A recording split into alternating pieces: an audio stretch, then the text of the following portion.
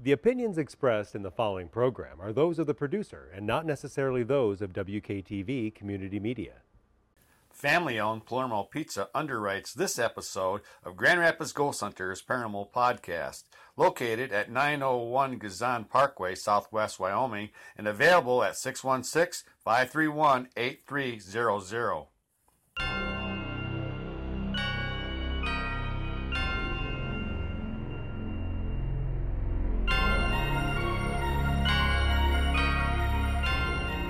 If you ever visit New York, there's a warning you should know. Beware of Sleepy Hollow. It's a place you dare not go. For there is an age-old story that villagers believe is true about a ghastly specter who preys on the likes of you. Buried in the ancient churchyard is a trooper without a head, and in the gloomy moonlight he rises from the dead. Known as the Headless Horseman, he rides the road at night, forever searching for his head. He's such an eerie sight. They tell of a gangling teacher who courted a winsome miss, a wealthy farmer's daughter who promised a life of bliss. But she had another suitor, a formidable young man, who vied with the crafty Ichabod for the lovely maiden's hand. Rebuffed by his intended, Ichabod was riding home through the darkened woods, fearful and alone, when suddenly a rider came. His eyes grew wide with fear. He was the Headless Horseman, and he was drawing near. Faster and faster through the trees he chased poor Ichabod Crane, who fled the village that same night and was never seen there again. Brought to you by WKTV, I'm Wayne Thomas. Welcome to another Grand Rapids Ghost Hunters Paranormal Podcast. To be on this show, you have to have certain requirements. Spooky, weird, or strange. So that's what I use the criteria to pick my co-host. Hi, I'm Kim Colleen, and I'm a normal co-host of the Grand Rapids Paranormal Podcast. Thank you for joining us tonight. I'm Brandon Jose of Kent County Paranormal and a co-host of the Grand Rapids Ghost Hunters Podcast. Our very special guest, returner, Shetan Noir. Hi, Shetan. Hi. So you guys have probably already heard my bio like 1,000 times, but I'm Shetan Noir. I run Into the Liminal Abyss Paranormal Podcast, but also the Great Lakes Center for Unexplained Events and Phenomena. I am a author, a travel journalist, and my focuses are the paranormal, cryptozoology, and weird travels. I think she left some stuff off. Just a little bit. I want to save time for everybody else. Right. And this special episode, we're going to talk about urban legends, hence the legend of Sleepy Hollow, the poem by A.H. Sekowsky. Great poem. It tells the story pretty complete. Here's two of your books. We're featuring these two books because cryptozoology is, what you're into, right? And you've been focusing on Bigfoot lately, but you also head up Dogman of Michigan's Dogman? Yeah, I am the lead investigator for the Michigan chapter of the North American Dogman Project. So I do a little bit of Bigfoot research, but I feel that there are people who are much more interested in it. And so I focus on a lot of your more obscure cryptids, particularly lake monsters. That's one of my favorites. And then dogmen and other. Bigfoot, I think, is so commonplace that so many people investigate it. I kind of want to, do research into things that, the other things that go bump in the night. Okay, right. Or swim through the seas or fly through the air, so. Yeah, and it seems like some of the Bigfoot people, they're all Bigfoot. Yeah. They're changing, that's I think. their whole focus is Bigfoot. Yeah, they're focused on Bigfoot. Yeah. Let's read the titles of your books here. Can you see them, Kim? I cannot. Can you, Shetan? Lake Monsters and Odd Creatures of the Great Lakes is the one that is being pointed to right now. Yep. And then Mothman and Other Flying Creatures of the Midwest is my second book. And then you don't have my third book. I have You're your lucky book. that little Tegan's not here because she'd be so distraught with you. Yeah, I have your third book, but I don't have it here because we wanted to feature these two. Yeah. The other one is on spells, the one I have. Oh, no, the one I'm talking about is my third. Is that a bee? Nope, fly. It's a big fly. Big fly. Well, he plays in the part. No, the third book in my cryptid series is the children's book series that I started of Tegan Gray, my little miniature picture. Goes monster hunting, and the first monster she goes hunting is Bigfoot because he crashes her tea party. So The Tegan is your little pooch. yeah, I didn't bring her tonight just because it's getting a little bit colder outside, and she'll be like burying herself in whatever blankets she can find. So, Yeah, last time she was here with babies. I know they're 15 weeks old now. They're so cute. Right. So we're doing urban legends, and I started out with Sleepy Hollow. This poem told the story pretty well. And then Brandon has a connection to Sleepy Hollow too. He came to the table wanting to talk about Sleepy Hollow, so this worked out well. I love it. Yeah, so mine, I actually have like ancestors that were from, well, it's North Tarrytown, which was also called Sleepy Hollow. Now it's officially like Sleepy Hollow, that area there. But it was kind of called that. It just wasn't officially the town name. Yeah, so like my aunt was actually related, like my family's kind of like, some of my family members are married into the Van Tassels as well. So it's kind of all, that connection there. So I wanted to cover some of the stories. I don't know if you want to, because I think you had some of the stuff, you want to cover some like the older European legends. Well, yeah, that and I kind of just played a wanted role I into wanted to it. find out from our guest if they, what they knew of the legend, if they thought it was true or not. I guess with the Legend of Sleepy Hollow, anything's possible because that happened so long ago. You don't really know the different elements that were really part of it. We have the legend. We do have people who lived in the area who claim by it, but I have to say my knowledge of Sleepy Hollow pertains to the Scooby-Doo episode. Oh, yeah. And the movie that came out where the headless horseman just kept on pursuing everybody, and so The one with Johnny Depp in it. Yeah. Right, Yes. Tim Burton's version. and so and because it's a East Coast urban legend, that's kind of out of my wheelhouse. I really focus on like the Great Lakes area and the stuff that we have going on around here because I have more access to it. Sure. Yeah. Now, I like the Disney's version myself, the cartoon Oh yeah, version. yeah. Yeah, I think That that one's one. good. That one I think was even before Tim Burton's. That- Oh, movie. way Old before. Star Or, Wars. yeah. But it's it's legend. It's American folklore.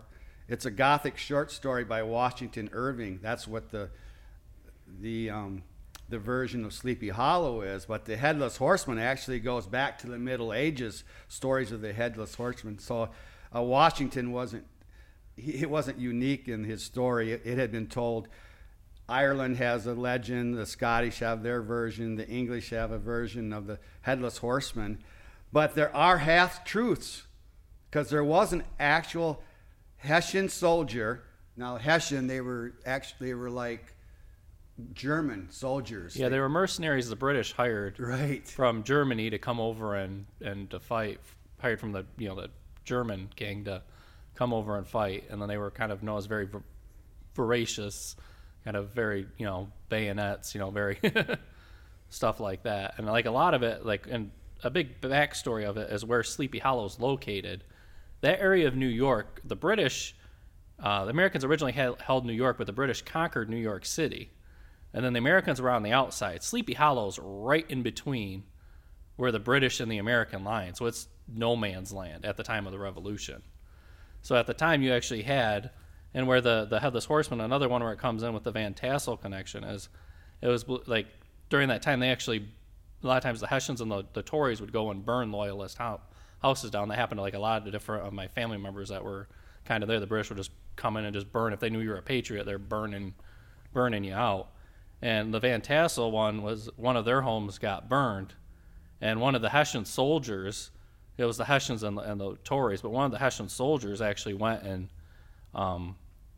after the house was burned, because like there was a mother and an infant daughter were freezing, because it was like, a really cold night. So he actually went back and he went into the burning house and got them blankets and stuff like that, and coats, so that way they could cover up, so that way they wouldn't freeze to death. I didn't know you were going to have a family connection to this. Yeah, that's why I wanted to do it, because I have the connection to the Sleepy Hollow. And then area. there was an Ichabod crane. There was a person named Ichabod Crane. Whether that was more coincidence, that it's believed it was much more based on his friend Jesse Merwin, who was actually a school teacher, based on some of his ones, and he actually had a horseman race, being chased by it.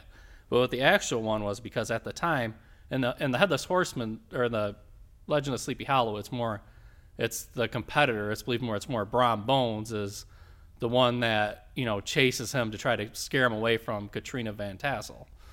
And his one was actually he was like seeing this girl, and he wouldn't propose to him. So back then they actually had this tradition that's called I don't know exactly how it's pronounced, but it's like chivalry. So one of his friends was Abraham, which is where Brom, and he actually chased after him, because they used to do that to try to make people either propose or break up. That was kind of a tradition back then. Because like, okay, you've been dating her long enough, it's time to pop the question. So him and some of his other friends actually chased after him on their horses. Wow. And then they started laughing at him, and then they knew who it was, So that's actually where the Headless Horseman chase, there actually was a true version of that actually had happened. Well, I thought there was an actual Hessian soldier that was decapitated. There was. That was the Hessian soldier that went in to the Van Tassel ones.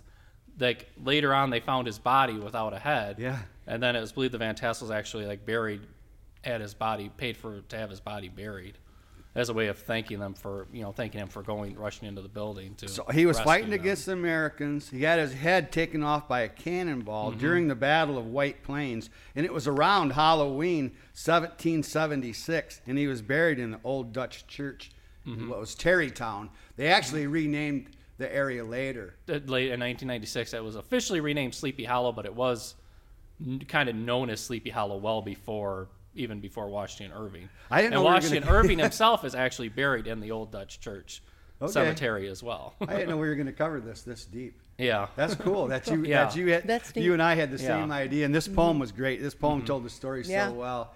Yeah. Now we got to hear from our special guest. I'm sure she has stories. I don't think she had to research too much. I think this was all in her head. This is all real life for you. Unfortunately, it's just like, okay.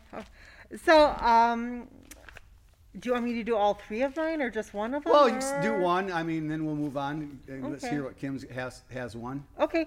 So I think the first one I want to do is the Lake Superior Mermaid. Oh, nice. Ooh, mermaid. And so this legend actually dates back to the 1700s. And the legend goes that a fur trader had hired a Native American squaw woman to help him, guide him, and navigate around the different island chains of Lake Superior and the coastlines, because they were fur trapping. So they just happened to have stopped on Pie Island, which is in between Isle Royale and the Canadian border. And as they were making camp, the men spotted what they thought was a beaver at the time. Out in the water, and so they were paying close attention to it, because obviously beaver pelts are worth money. So they were making plans to kill it, until the Native American woman took notice of it and said, no. It's bad enough that we've even seen this creature. We have to get away from the lake shore. And they said, what are you talking about? And she said, that is not a beaver. That is the water god of Lake Superior. And so some debating went back and forth, and they were saying, no, it's a beaver. And eventually this creature raises up out of the water and has the brownish tan skin, but he has the upper torso of a human, and quite obviously the lower part of a fish.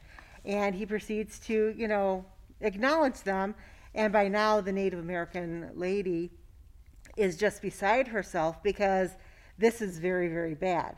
Not to mention the men are all pointing guns at this creature, All ready right. to pull the trigger. And she's like, no, we need to leave it alone. We need to get as far away from the shore as possible because this Manitou, which is the Native American word for gods, this Manitou now has taken notice of us, and a storm will be coming. So she immediately retreated into the woods and started making camp as far away from the edge of the island, the lake shore, as she could. And so the men eventually followed, and for the next 3 days, a tremendous gale swept over Lake Superior to the point where it was damaging their ships. And it was only until the third day came and things settled down that they truly started to believe what the Native American woman had been telling them, and started showing some respect to the Native American legends that abound in our Great Lakes area, because they had encountered the Great Manitou of Lake Superior, and if they had shot at him, things would have been much, much worse. Yeah. Oh, wow. That's an incredible story. Yeah, that's a good We story. have such a background here in this state with the Native American Indians. Now, I thought maybe that'd be something you'd see in Florida, like a manatee. Yeah. Different places around the globe have different water creatures, mer people. And so this one is actually really interesting because it's in our own Great Lakes. Right. And it was seen by a whole hunting party and a Native American, and that's the reason why they didn't shoot at it, because she just, was like, you shoot at it, I'm leaving. I'm leaving. This is, nothing you want to mess with. And so she finally convinced them to come inland because when the storm came, it was ferocious. Is there documented evidence to support that? Only the eyewitness reports that go along with the legend itself. The Lake Superior, it's, I always say there's no sharks or whales in the Great Lakes, but it would not surprise me if something huge was swimming in the lakes and we didn't know it. Right. Because Lake Superior is an inland sea, and it's just so massive. Yeah. Cryptozoology, the whole definition is unsubstantiated, but so often it is substantiated, and by reputable people, whether it's sea captains or police or whatever, and there's multiple witnesses. So, the whole definition of cryptozoology, I wonder sometimes it just doesn't fit because there are a lot of people. Maddie, is Shetan's mic picking up good? Because she's a ways away. Okay. Maddie Court's with us this week, so we get different. I can move it closer. Is that better?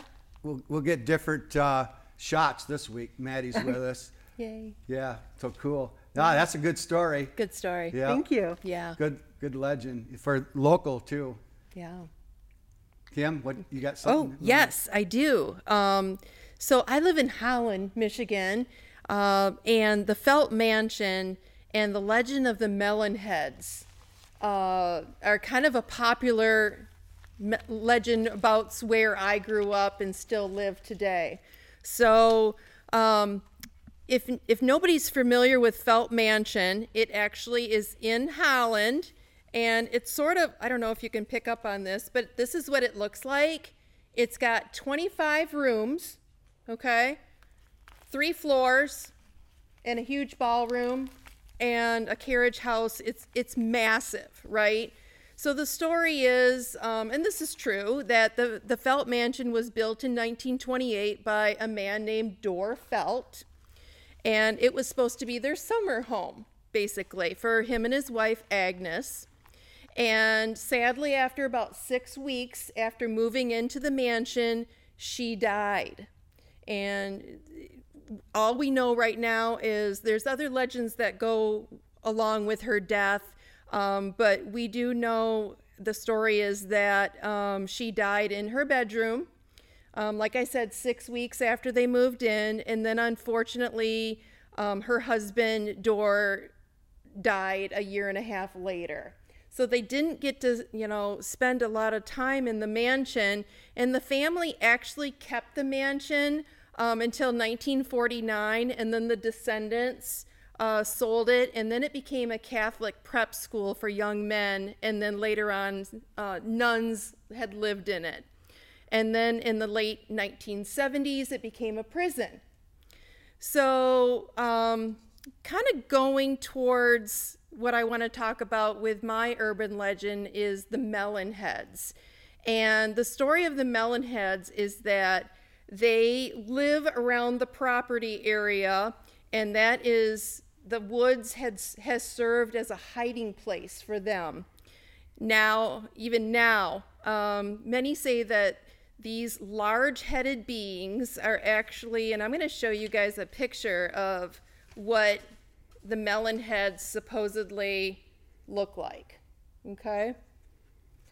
So they had these really large brains, and it was actually called hydrocephalus, which is called waterhead syndrome. And the legend says they were mistreated and had experiments conducted on them during the time that they were at the Junction Insane Asylum, which is right near where the mansion was built. And at some point, something had happened where these children were released or kicked out of the asylum, and they escaped into the woods, which is now, I believe, like Allegan Woods in that area. And these melon heads developed a society of their own and started living in basically underground caverns. And one version says that the original group of the children who had been experimented on had gone back to the asylum, murdered the doctor that had mistreated them, and chopped his body into pieces, which were then scattered and buried around the mansion grounds, specifically probably in the wooded area. So some people still claim to see the melon heads near Felt mansions. Some people call them wobbleheads. Visitors and late-night explorers have reported seeing strange noises, heavy breathing, footsteps, shadows darting through the darkness. So whether you believe melon heads are real or not, it's a cool legend, and it's spooky. They've done ghost hunts back there before, the Felt Mansion has, and you can determine yourself if you believe in melon heads or there not. has to be a certain amount of truth to this. I mean, it's not just... Okay, so the truth is the boys' school, people had... It was like a privileged society, and people had labeled the boys that went to these school as smarties. Hey, you've got a big head, you're so smart, and kind of that's where it all started from. Yeah, it was like a boys' seminary school. It was. After that was sold.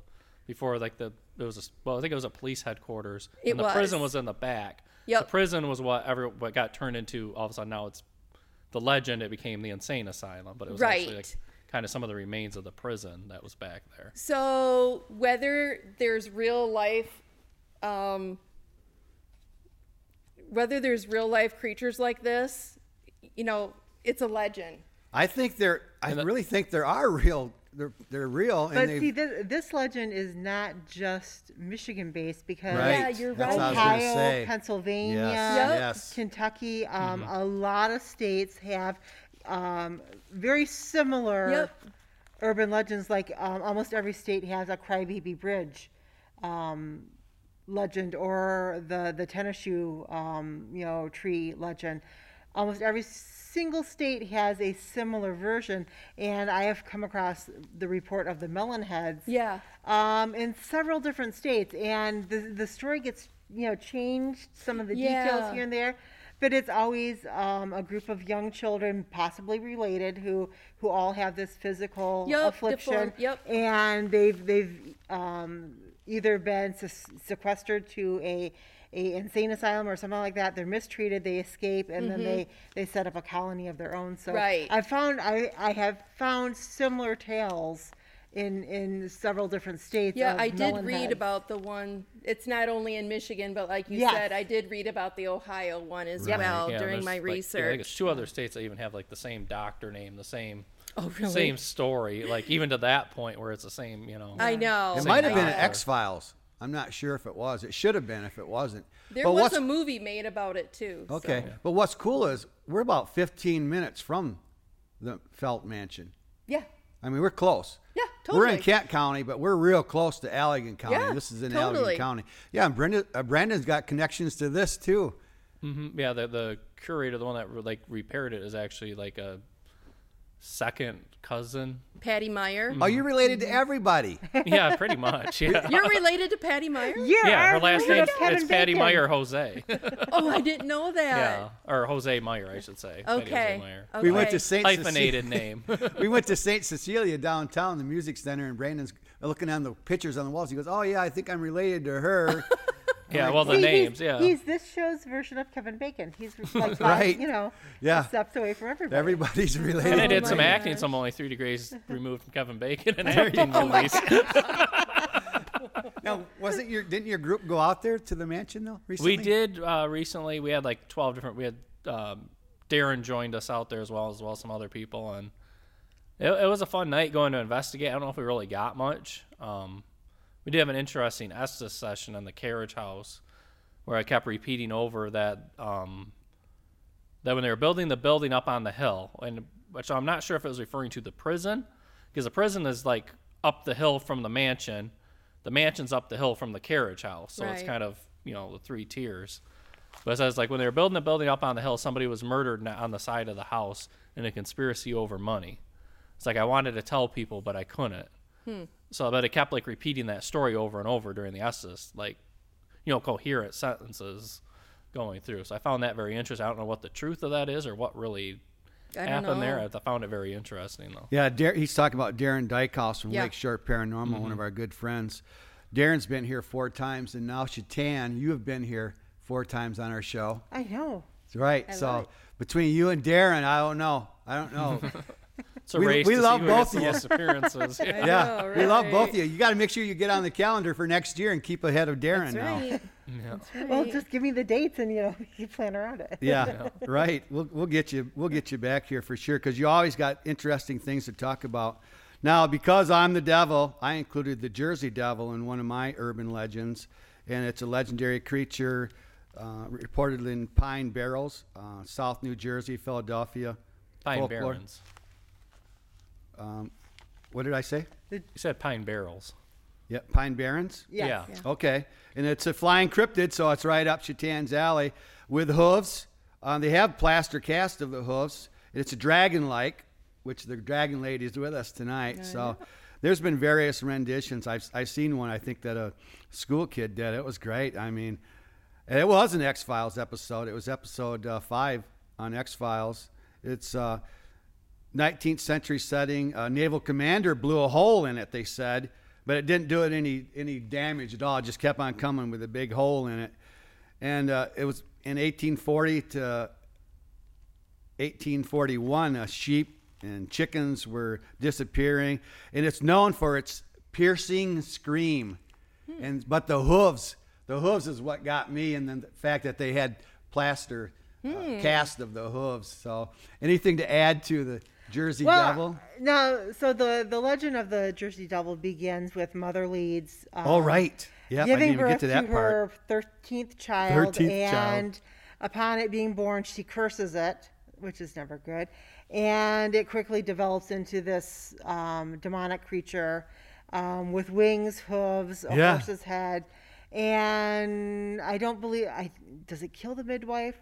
It does something to the midwife, and then it escapes up the chimney. And from then on, it's a part of the Pine Barrens, landscape, with becoming one of their, what I call a small town monster, or hometown monster. It's kind of their claim to fame.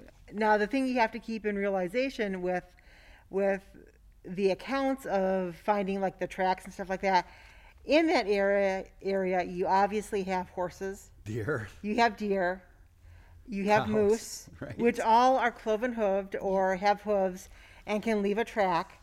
So just because you find tracks in the woods, they would have to be very phenomenal for me to believe that it was a cryptid creature.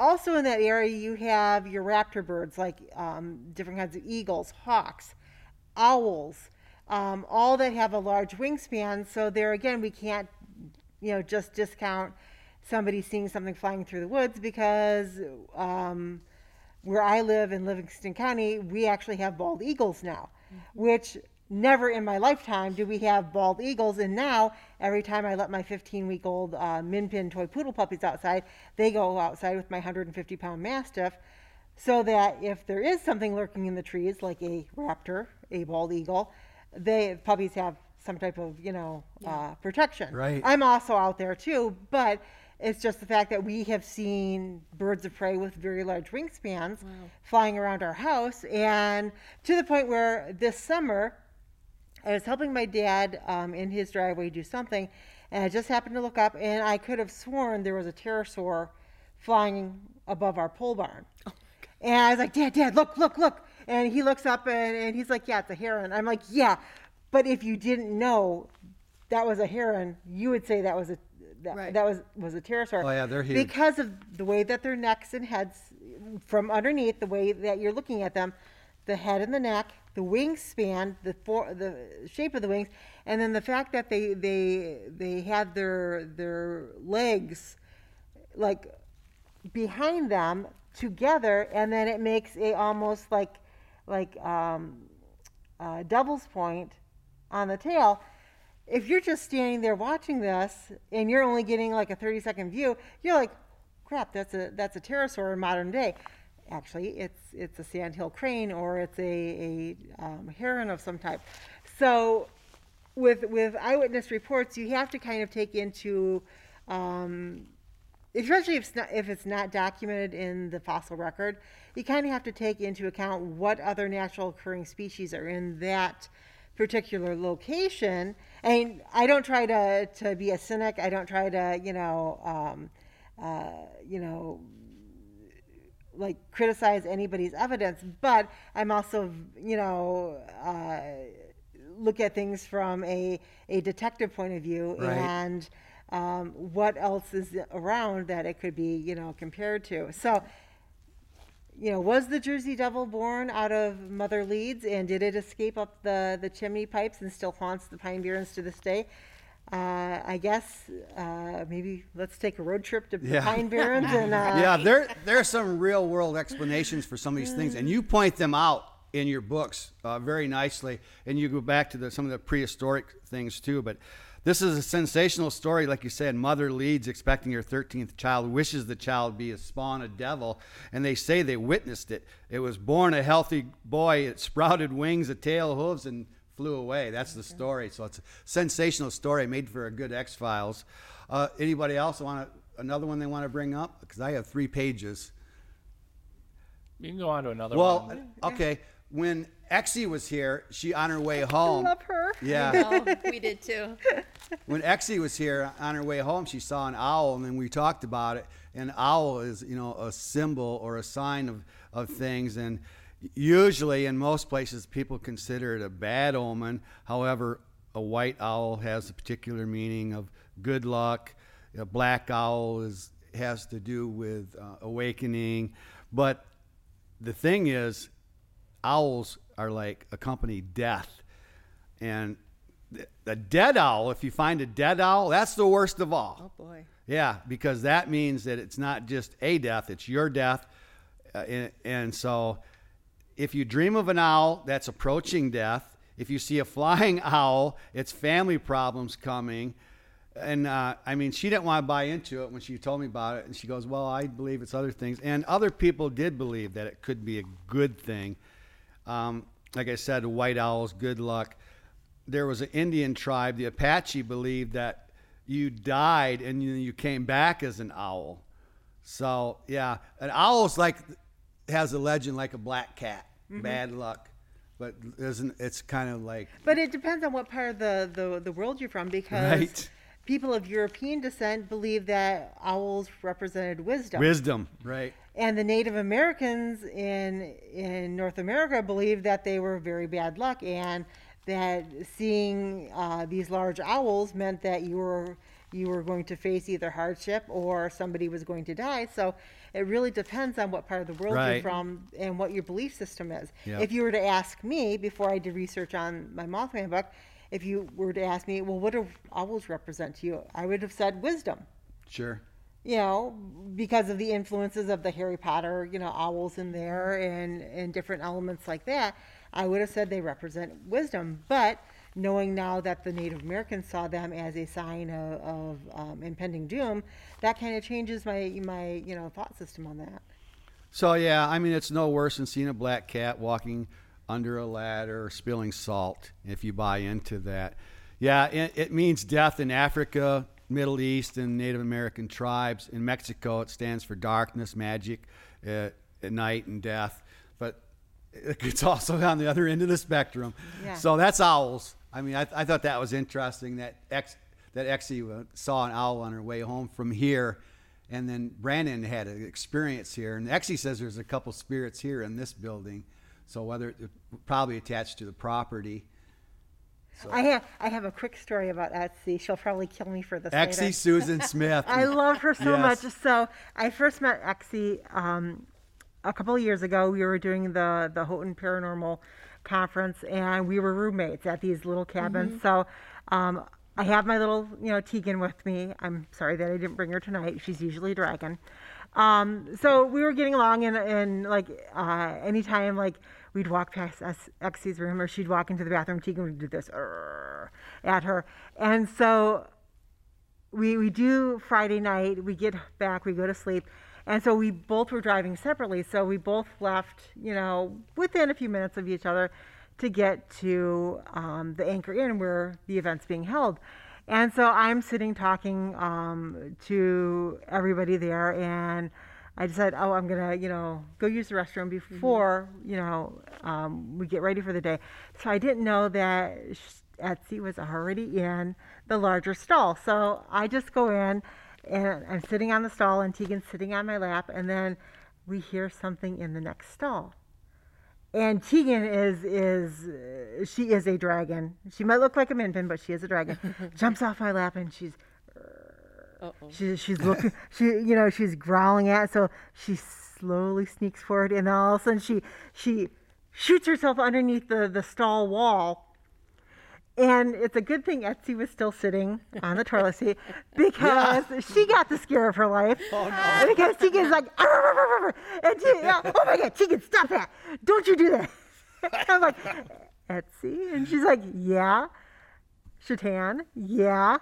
Okay. She's like, that was scary because this bathroom is actually haunted, and I thought the thing that haunts the bathroom was coming underneath the stall door to get me. Oh man! And so we had a good laugh, but it was one of those few times where my dog actually pranked both of us. Oh my! Yeah, me and another person. So that's my fun story with. Everywhere Exie goes, I love her dearly. She's so wonderful. She was. I got a new cat this summer who is a Cheshire cat, and until she likes you, she will disappear at will. And it became a weekly thing of where'd the cat go. So I'm like contacting Etsy and my friend Cheryl Lynn, and I'm like, do you guys pick up on the cat? And she's like, yeah, it looks like this. I'm like, no, that's the cat that's actually in my parents' part of the house. My cat's a Lynx Point. So it was a fun psychic tag and go seek with a cat. So. Oh, jeez. Oh, boy. Exie would appreciate this. Yeah, she would. Well, that's a great story. I know you guys have had the rooms together. She talked about that. Mm-hmm. I had another one because obvious reasons. Fort Wayne. Oh, yes. Fort Wayne, Detroit. You might want to turn that off. Nobody's going to hear us. He wants to be part of the show here. Now watch, she won't turn off. There we go. Yeah. Fort Wayne, for obvious reasons, seeing my name is Wayne. Yeah. In Detroit, near Detroit area, Detroit River. It's 1 mile from Canada. They built it, and they discovered 900-plus-year-old Native American Indians buried there. Well, they built it anyway, and so obviously they have unrest. Native American Indians there. They're not at rest, and they have Civil War soldiers also that march in that area. Teams have been in there, reported footsteps, human-shaped shadows, voices, doors opening, closing, all the poltergeist typical stuff. Early morning apparitions, ghost conversations. The visitor's bathroom and the ladies' bathroom is especially haunted. So, yeah, in 1900s it was discovered, the Indian burial ground. So that's close. I mean, that's close to us. That's a Michigan connection right over in Detroit. So I've never been there, but it sounds like they report it as one of the most haunted places in Michigan. It's on one of those lists. So It's been some ghost hunters and some of those different ghost shows. I know they've investigated there, I believe. Okay. Yeah. I believe it'd be more like Revolutionary War, French Indian War kind of time period. I believe with that fort, not. Well, you might be thinking of River Raisin. Yeah, River Raisin, when I went and checked that area out too. But I think Fort Wayne was about that same time period, I believe, as well. I thought there was a Sauk, Fox Indian tribe connection there, which and a lot of these Indians were just completely massacred. And it's no wonder if they might be not at rest, or they might want some vengeance. You know, they have some unfinished business with the white man. It's no wonder. And it wasn't just the white man that was wiping them out. They were fighting against each other. You know, it wasn't uncommon for entire hunting parties to disappear. I mean, they want to blame Bigfoot for it. You know, Bigfoot ate them, or they never came back. They just disappeared. And we chased tribes right out of Michigan. The Sauk was one of them. What was left of them, they ended up moving out of state. We still left with, you know, the whole Michigan is named. It's all Indian names, all around us. Our background, we may not have stuff like you might find in cultures like in Europe, but we do have a lot of stuff happening here in Michigan, whether it's all this water that surrounds us, that energy that you get from water that spirits seem to be able to use, whether it's the magnetic field that's under Michigan, I don't know, but this is a spooky area. I used to hand out a flyer that had locations that were known for being haunted, and on there I had a whole list of things. Hospitals were on that list. Brothels were on that list, commonly haunted. Old buildings like hotels, battlefields, schoolyards, churches, museums, cemeteries.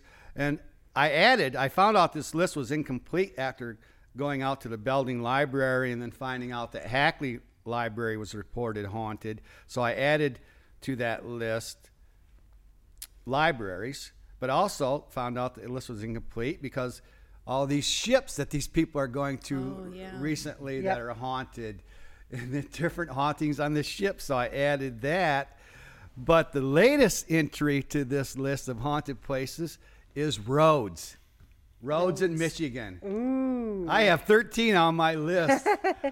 We can't talk about them all, but we've had Ben Goldman in here with Afterlife Road. He talked about some of them, and some of them, like the Seven Gables Road, you know, they say that is one of the most haunted roads in Michigan.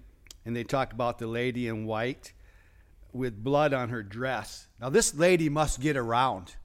This lady in white, because she's on 3 or 4 different roads here. This lady in white, and then blood on her dress. That's another Sleepy Hollow one too. Is the lady in white is another Sleepy Hollow ghost story, and the ghost of Andre, the one who turned Benedict Arnold too. The tree there is the John Andre tree. Okay. So yeah. This lady in white. Even there, they have a lady in white too. She's all over the place. Yeah. So I'll read just what's on this list, and then we'll move on to one of Shetan's. But I won't get into the details yet. But Seven Gables Road, Dice Road, which Ben was in here and talked about that one. That one is maybe is on the list of one of the most haunted places. Blood Road, he talked about, and they say that one is worship. They had witches and devil worship, and they get puddles of water that turn to what looks like blood in that area. 4 on the list was Denton Road Bridge. There are a few bridges, and then the blue lady there and the lady with the lantern. Morrow Road, lady dressed in white with the blood stains. Sawyer Road, Robson Road, St. Albans Street in Detroit. North Adams Road in Addison. Hatchet Man Road, you might have heard that one. It's a patch on 28th Avenue between M40 over by Goebels near Kalamazoo. And they see dark shadows. The stories always vary a little, you know. There's more than one story that goes to these urban legends. Geddes and LaForge in Ypsilanti. Perch River Bridge in Saginaw. Hell's Bridge. Now, they talk about that one as the road because it's the whole area. And now Kim and Brandon went out to Hell's Bridge with Ben. Yep. And out there, you're supposed to be able to hear the devil. At midnight. Yeah. And then also they hear children screaming. Yeah. Yeah, we didn't quite stay till midnight.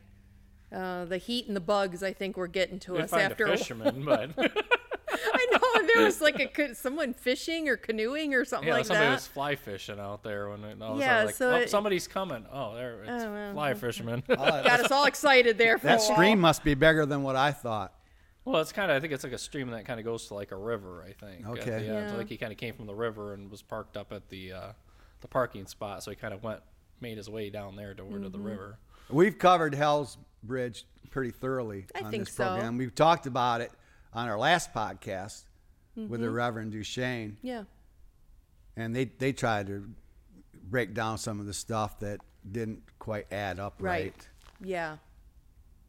So rather than get into all the details, because some of them are common, like I say, in these roads, but there's a lot of them. My list has 13, and I know there's more that are on the list.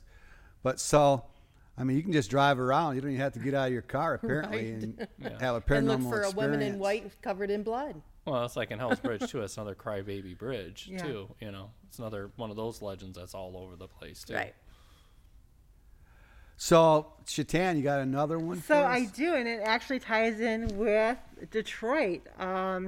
And this is the legend of the Nain Rouge. All right. So, The little devil. yes, but what a lot of people don't realize is the story and legend of the Nain Rouge does not begin in Detroit. It actually begins in New France, which was Quebec, when Cadillac, was there. And Another Indian, Cadillac. no, he was actually a French Oh, fur trader, or he was French, but he had been commissioned to go to the Detroit area, or today's Detroit area, and establish a fort and a trading post. Now, on the night that he is being celebrated, an old gypsy fortune teller appears at the door, complete with a cat, and she proceeds to tell him that he will be successful in life as long as he doesn't anger the Nain Rouge.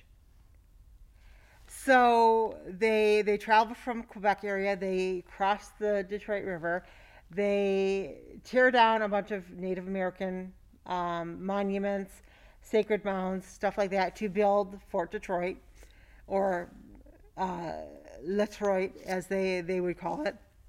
So they build this fort, and for a while everything is great until Cadillac and his wife hear people complaining that things are not going as expected, it's much too costly to live there, and that the Nain Rouge has been sighted. And so within a short period of time after Cadillac and his wife hear this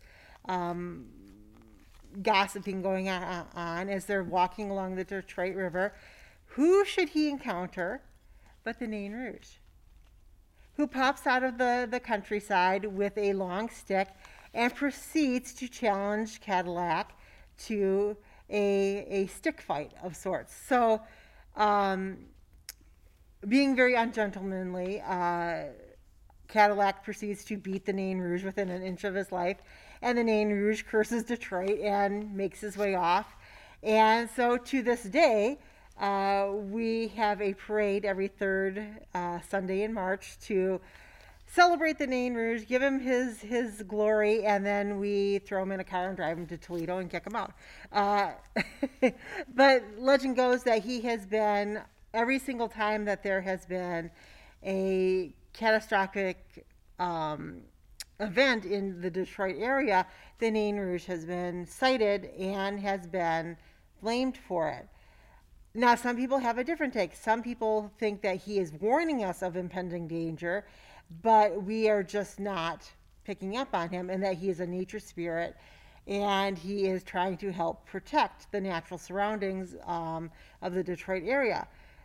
On the flip side of that, people think that he brings it with him. You know, when he's sighted, there's been ice storms. There's been 3-day blackouts. There's been riots. There have been all kinds of catastrophes and calamities that are associated with the Nain Rouge.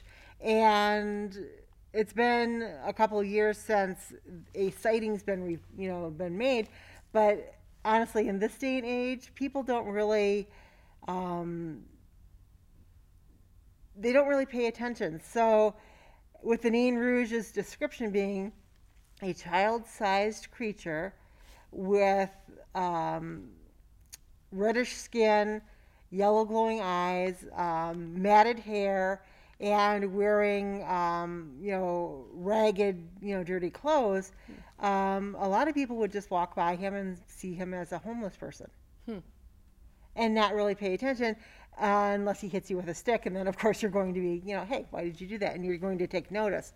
Or unless he's doing something really extraordinary to get your attention, like climbing up an electrical pole, or dancing down the street, snickering at people. Kind of almost like a Joker mentality with that. And so with the Nain Rouge, you kind of, I guess it depends on what side of the you're on. Is he warning us of danger, or is he bringing the danger with him and just stoking the fire as he goes? It kind of parallels Mothman, where they don't know if it's impending doom or whether they're actually bringing the disasters to we don't know if it's a harbinger, or the Nain Rouge and the Mothman fall into that category where catastrophic events are associated with them. But it depends on your point of view. You don't know if they're warning of it or if they're the cause of it. So it really just depends on the way you interpret things and how your mindset is. So like I said, we have a parade. We didn't do it this year, obviously, for COVID reasons. But it's a very... it's Mardi Gras style, but it's also very uniquely Detroit, where you have just all these people show up in the area down there by Traffic Jam and Snug, because the course is from Traffic Jam and Snug down to the Masonic Temple. And you probably have over 1,000 people marching in the streets in red attire, and it's very, very cool. The parade itself is very, very cool. But it's the third Sunday of every March, and it's so uniquely Detroit. It's kind of, I don't want to say your patriotic duty, but your Michigan duty to show up for at least one parade and help escort the Nain Rouge out of Michigan. I'm glad you included the description. We're running short. We're running out of time. Oh, no. Yeah. I know, right? So I need to do a shout out to the Reverend Robert Duchesne and Nicole, who were on the last show. Lisa in Thunder Bay, Canada. She did a thing recently at a general store where she had excessive battery drainage. Danny Perez is from Connecticut. He runs a museum where they pick up things that are supposedly haunted. He just picked up from an exorcist. He picked up a doll with a malicious demonic attachment. He stores those things. Oh my goodness. Yeah. And then Pat Moss Library in Jamestown. Shout out to them. Brandon and I went out there. Yeah. It was a fun presentation out there. Yeah, So. we did a presentation on ghost hunting, did a little mock ghost hunt with them out there because they think they had some stuff happening. Mary Bassett, our friend, she does the radio, so shout out to her. And Kelly here at WKTV, shout out to her. Shout out to Maddie Court, who's pushing the buttons for us tonight. We must be getting real close. We got to keep I just this want to under- add too, because like you said, the last one you didn't have the video for it, so you might want to post like where they can, or say where they can listen to Right. it for ones that normally view Yeah, it. so that's kind of under upcoming, but yeah, you can find us if you want to watch it at the Whole Picture Podcast. If you want to just listen to it, you can get us at the Journal at WKTV Journal. And the last podcast you have to listen to it. Yeah, because the we don't have got video for that corrupted, one, so. Yep. but you can also watch it at Spotify or Amazon, some other places too, or listen to it, not watch it. But yeah, so you can listen to that one on the Journal. Upcoming, Shetan, you got upcoming stuff? Oh, yes. Actually, next week I begin my fall series of classes at the Kellogg Community College, Paranormal History of the Great Lakes. And then this spring, I will be teaching Paranormal History of the Great Lakes at hopefully both Kellogg and Owens Community College. But I will be offering an additional course that's separate from that on Cryptozoology of North America. And each week we cover a different style of cryptids. So first week is like Bigfoot and Dogman. Next week is lake monsters. Third week is flying cryptids. And then the fourth week is stuff that just doesn't fall into any of those categories that people have made claims of experiencing and witnessing, and just getting the information out there. Yeah, So- get over there and you could almost use your book here for a textbook. I know. We have upcoming Monday nights at 11 p.m. You can see us on TV on Comcast Channel 25 or Uverse Channel 99. It also streams live from WKTV. And coming up, we have Bill Konkoleski next month. That's why this guy here is a little early here. The alien showed up for Bill's show. He's a couple weeks early. We had Todd Clements coming at the end of next month. Yay! I know. Yeah. We're going to have to skip Final Thought, really. Upcoming, also, our friend Mary Bassett is opening up a shop in Hastings, and she's going to have a grand opening for her new expanded shop, and that's November 14th between 11 and 5. Esther Joy, our friend, is going to do a thing at the Paddock Place October 30th and 31st from 6 to 11 p.m. She's doing tarot readings, and they're doing mansion tours. Brandon, are you doing something there? Our team, Kent County Paranormal, will be out there as well. We'll be we're doing like a podcast on Friday, and then Halloween we're doing like a walkthrough presentation, kind of different, some evidence we had in previous investigation there. So right here in Grand Rapids, get out to that. I mean, that place is definitely haunted. There's some really weird things. If you can get up to that third floor, they let you walk around there, so get out there. I like to leave us with inspirational things, and so I'm going to end the show on this. This quote has been quoted by Abraham Lincoln. It's been also, other people have said the same thing, Nelson Mandela, but it really goes back to Confucius. And Confucius says, our greatest glory is not in never falling, but in rising every time we fall. Now, I realize right now we're not in good shape here in this country, but what I see in our community, in my community, is people helping each other out. And so keep that up. You know, together we can get through this. We're down right now, but we can rise again. So, I mean, that's it. Another great show. It goes so fast. Peace out, everybody. Bye. Happy Halloween. Happy Yeah. Halloween.